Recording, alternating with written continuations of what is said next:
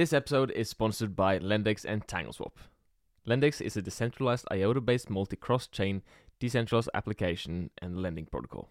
This is IOTA's lending and stablecoin. And about TangleSwap, well, whether you are looking for a world-class decentralized exchange or simply want to make the most out of your tokens by staking, liquidity farming, or investing, TangleSwap puts the whole universe of DeFi at your fingertips. 3, 2, 1. Welcome to the Monaco Podcast.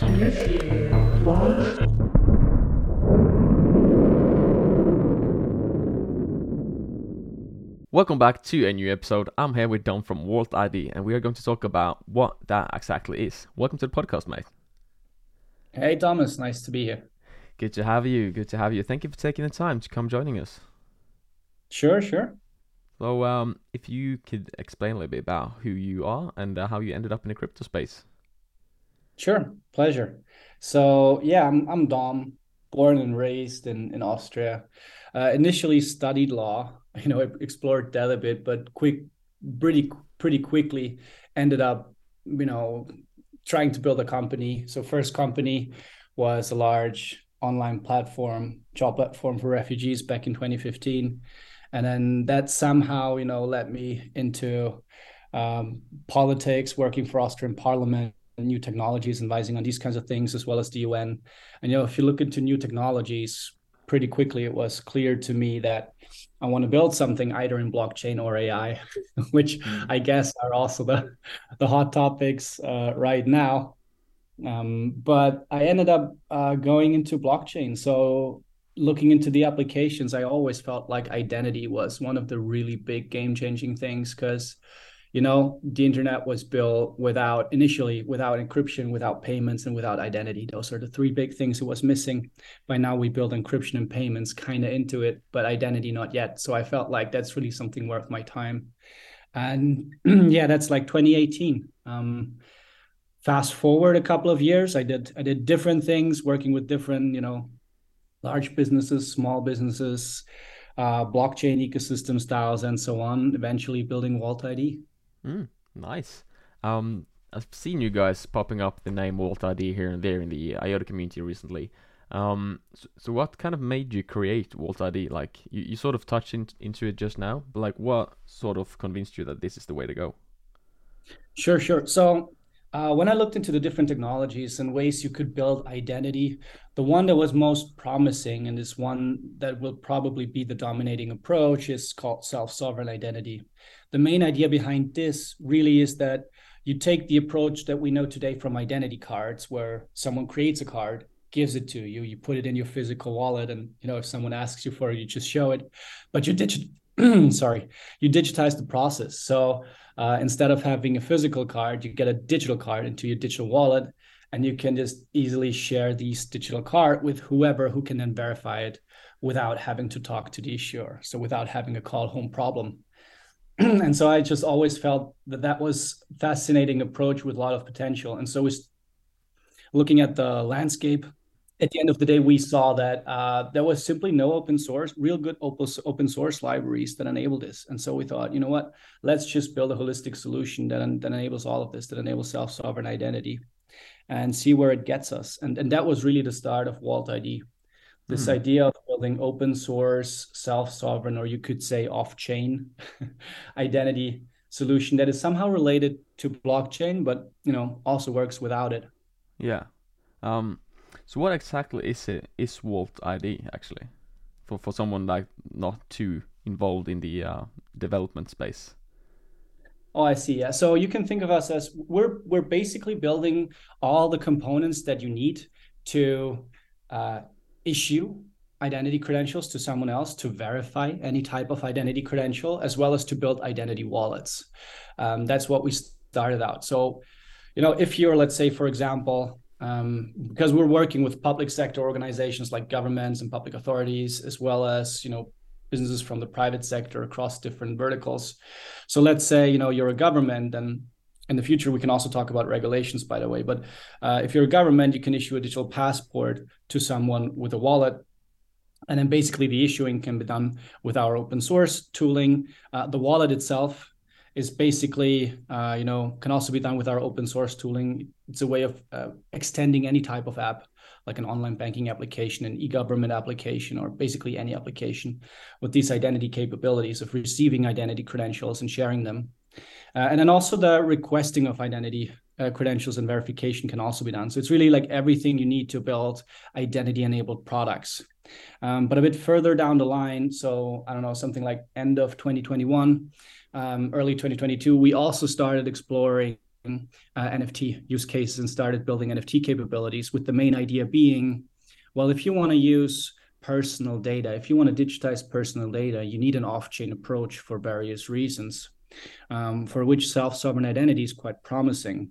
However, there's also this very interesting use case around token-based access, where the whole idea is that you have something like a tradable access token. And so we always felt like that very nicely complements this off-chain approach, enables new capabilities, and is really another identity flavor that you need if you want to build something like an identity layer for the web or for applications. So yeah, anyone can just check out our website and our GitHub. All our products are open source under the Apache 2 license, which means you can just take them, use them, tweak them, basically do whatever you want with them. You're in a pretty interesting space where you sort of a part of the crypto space, but also major companies and governments, as you said. Do the governments and these bigger companies take you seriously when you start bringing up NFTs and crypto space and blockchain and all that? Yeah, so you're touching upon a very good point, which is messaging, right? The messaging you do must somehow fit the target audience. And so, frankly, the projects that we're having with the public sector are really more focused on SSI and verifiable credentials, which, by the way, are also core technologies that will underpin the upcoming EU-ID wallets.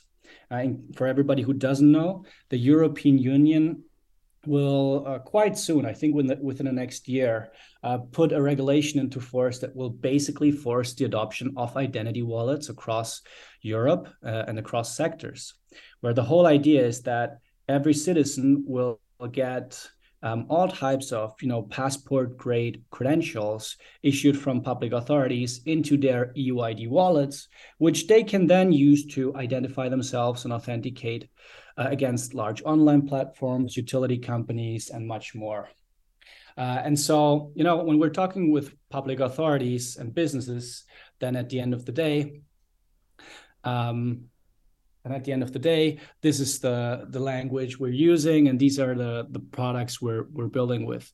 Versus, if you talk to people from the Web3 space, then in many ways, simply also because they're using smart contracts and everything else, they have a very different approach to building products, and they're very different approach requirements in terms of features. And so in that space, everything that's on chain makes a lot of sense because you can use it right away, and it doesn't require this complex identity wallet infrastructure that enables off-chain capabilities. So yeah, it's really two worlds that are still kind of divided, but that will sooner or later converge. I'm sure of it. But maybe people won't use the word NFT. Cool. I think I heard you said that governments would start to force people to actually use this digital identity. Did I get that right? Wait. That's so people won't be forced to use it. Everybody will have the right to get their identity wallet with their identity credentials. Yeah. However, certain businesses as well as public authorities will be forced to accept it, right? So if you get your EU-ID wallet, then basically, if you go to large online platforms, if you go to utility companies, if you go to banking financial service providers, they are forced to accept these wallet-based identity credentials for the purpose of authentication and identification. So basically, this will unlock wallet-based KYC, for example, right? Yeah. Cool. Also, I was wondering about, which kind of touch upon my next question here, because when you create this sort of protocol, if I can call it that, is that like based on one type of network? Like, is it only on, for example, Ethereum or IOTA, or is it like a multi-chain system that you're kind of? Yeah. That's a great question. So generally, we've always believed that in a multi-chain future. And you can even, especially in the identity space, you can take it one step further and say multi-trust framework or a multi-identity ecosystem future. And what I mean by this is that you have different types of blockchains or technologies, let's say IOTA or EVM, for example. But then if you're looking at identity ecosystems, there's lots of additional rules on top of this that do not necessarily have to do with the technology. So, for example, EBSI, the European Blockchain Service Infrastructure, is a permission blockchain that's basically using the exact same technology as some other identity ecosystems like Velocity Network. However, they have very different rules on how different components look like, as well as how people onboard into this ecosystem. And so the way we build our products for NFTs, for example, is that we're just supporting different blockchains, which requires different integrations on a blockchain level, or let's say integrations of different types of third-party providers. And we do it similar with identity, where we support different kinds of blockchains if an identity ecosystem even uses a blockchain, which is not 100% necessary. But we go beyond this by also supporting different types of flavors of the identity credentials, for example, that we talked about. And so IOTA is quite interesting because IOTA is not only a Web3 ecosystem or a protocol, but they also have a team for identity and the history and self-sovereign identity and people that really push this. Yeah, I have. I've had Jelle on the podcast very previously with Imperius Technologies, which is perfect timing for my next question. Like, what is your connections to IOTA? Yeah. So IOTA, the way we got notice of IOTA or had the chance to kickstart a partnership was their RFP title, create a login with IOTA system. And the main idea was that you would be building a tool that enables the issuance as well as the verification of identity credentials based on this self-sovereign identity approach. And so what we did, so that was step one. Step two was then also building a component that would translate these identity credentials into a format that existing identity and access management tools can use. We concretely built an integration for Keycloak. Maybe taking one step back, what's an identity and access management system? That's basically the tool that a company uses to log in users. So if you're on a login or sign up page, this page, as well as the database behind it, is enabled by an identity and access management tool, right? And so here the idea was to build a solution that is Web3 native, but also a solution, or let's say an extension of this, that enables existing Web2 companies to authenticate people based on their identity credentials from the IOTA ecosystem. A fellow content creator in the IOTA ecosystem wants me to ask you this. He said, I understand you are working with the IOTA Foundation on a logging system allowing Web 2 and Web 3 to easily and securely onboard users.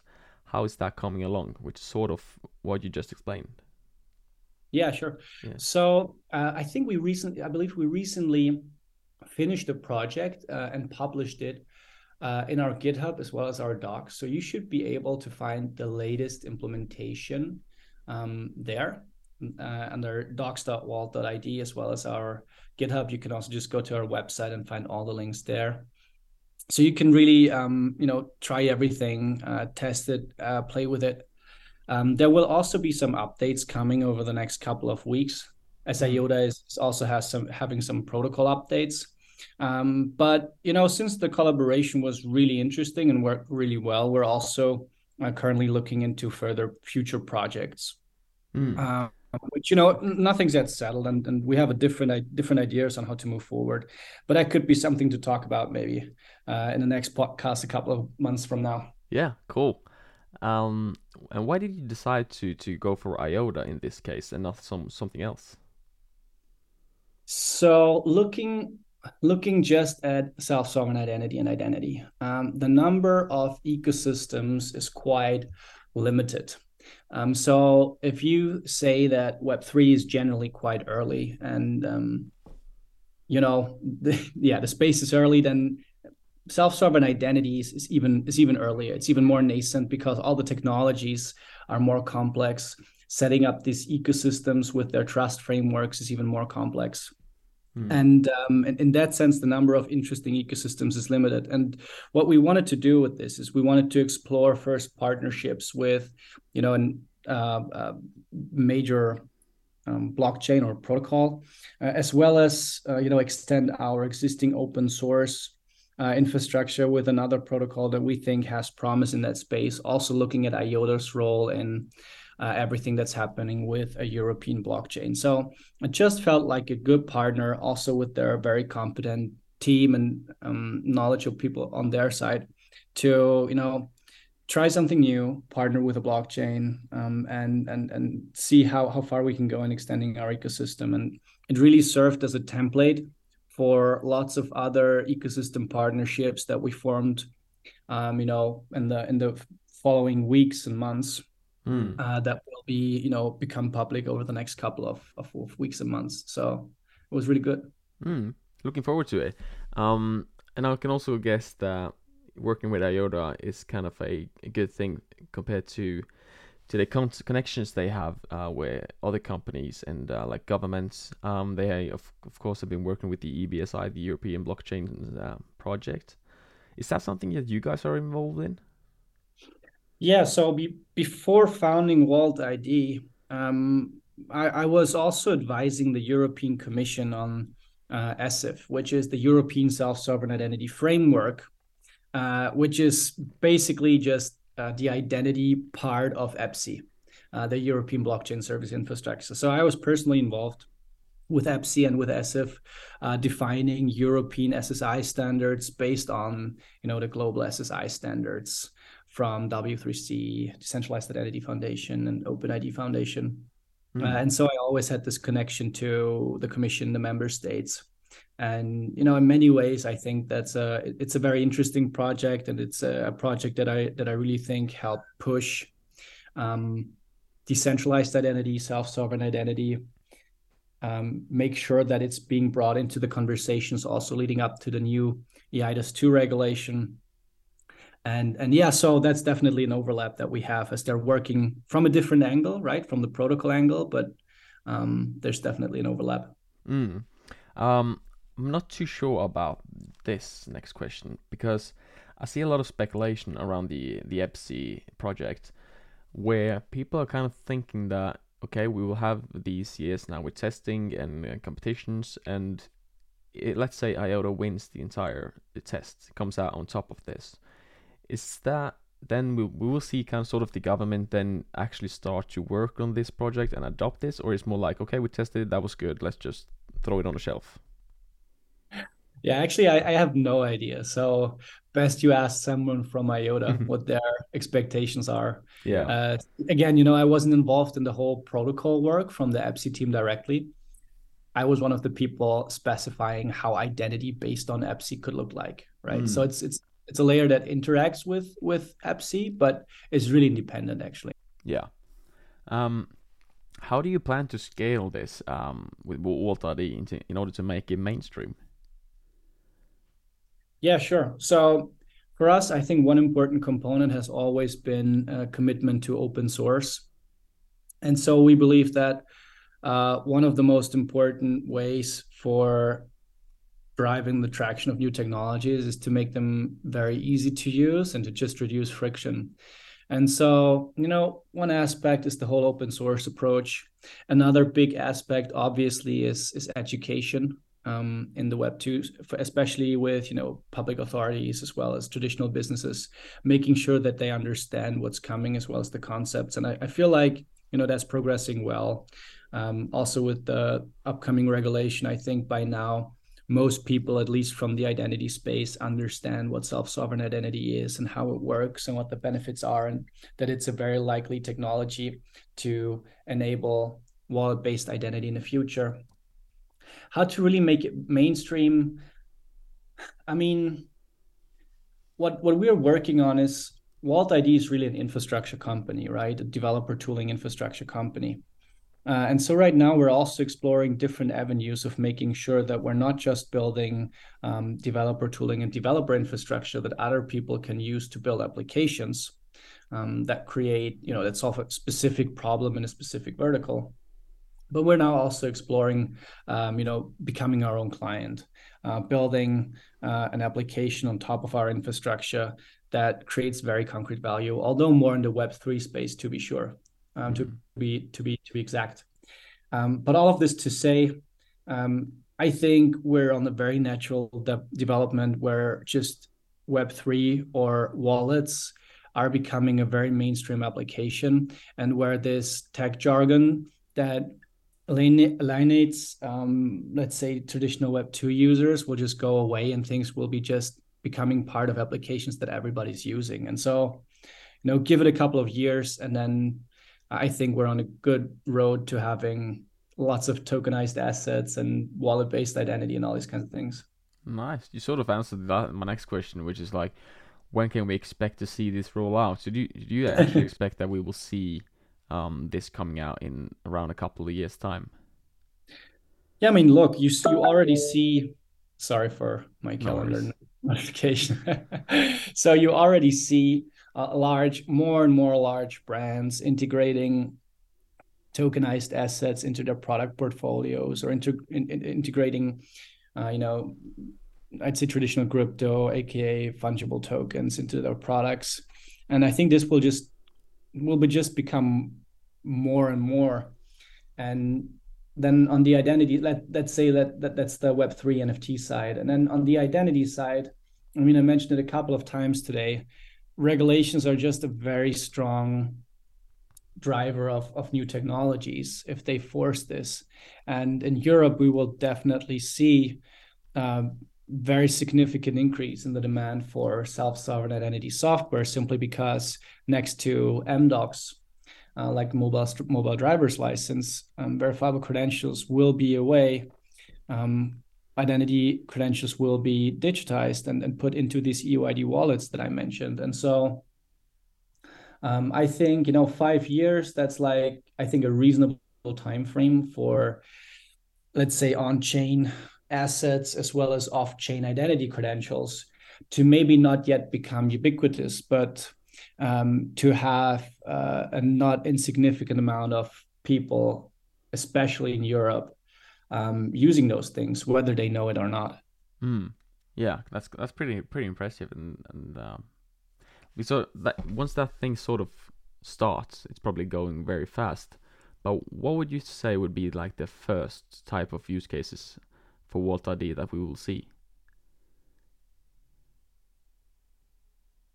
Yeah, good question. The first use case. So when we say use case and identity, typically we think about, I mean, it's so broad, right? You have all kinds of identity use cases across all types of verticals. And one thing that's really holding back the industry, or really two things, is that number one, you need a special type of identity wallet that goes beyond what crypto wallets can do, because you need this enablement of off-chain functionality and just additional capabilities that crypto wallets do not yet possess. So you have the lack of wallet infrastructure. And then the other thing is issuers of identity credentials, or let's say data sources of interesting data, are in many ways not really incentivized to issue credentials, right? Because many of those organizations, they actually sell access to data. That includes public authorities too. And so in a way, that would cannibalize their business model. And in that sense, the lack of issuers and the lack of wallets obviously is holding back the whole ecosystem to explode and use cases to emerge. However, I think latest with this with the IDAS 2, we're in a position where it's like, well, people get passport-grade credentials about their core identity information, as well as things like proof of residence and address and all these kinds of things into their wallets. And so that means that basically any type of business that's in this verifier position and that wants to know something about you, if they now put this connect wallet button on their website, they can get information that's actually pre-verified, right? And most certainly true. And the Mm. user experience is even better than if you use forms where people have to type this in manually or have their form fill out software do it for them. Yeah. Uh, and so I think, that's why I'm always coming back to this regulation, because I think, without it, will it happen? Well, probably, simply because existing problems in the identity space are just um, or solutions are just not good enough. But I think you really need this forcing of the issuance of a first set of credentials to kickstart everything.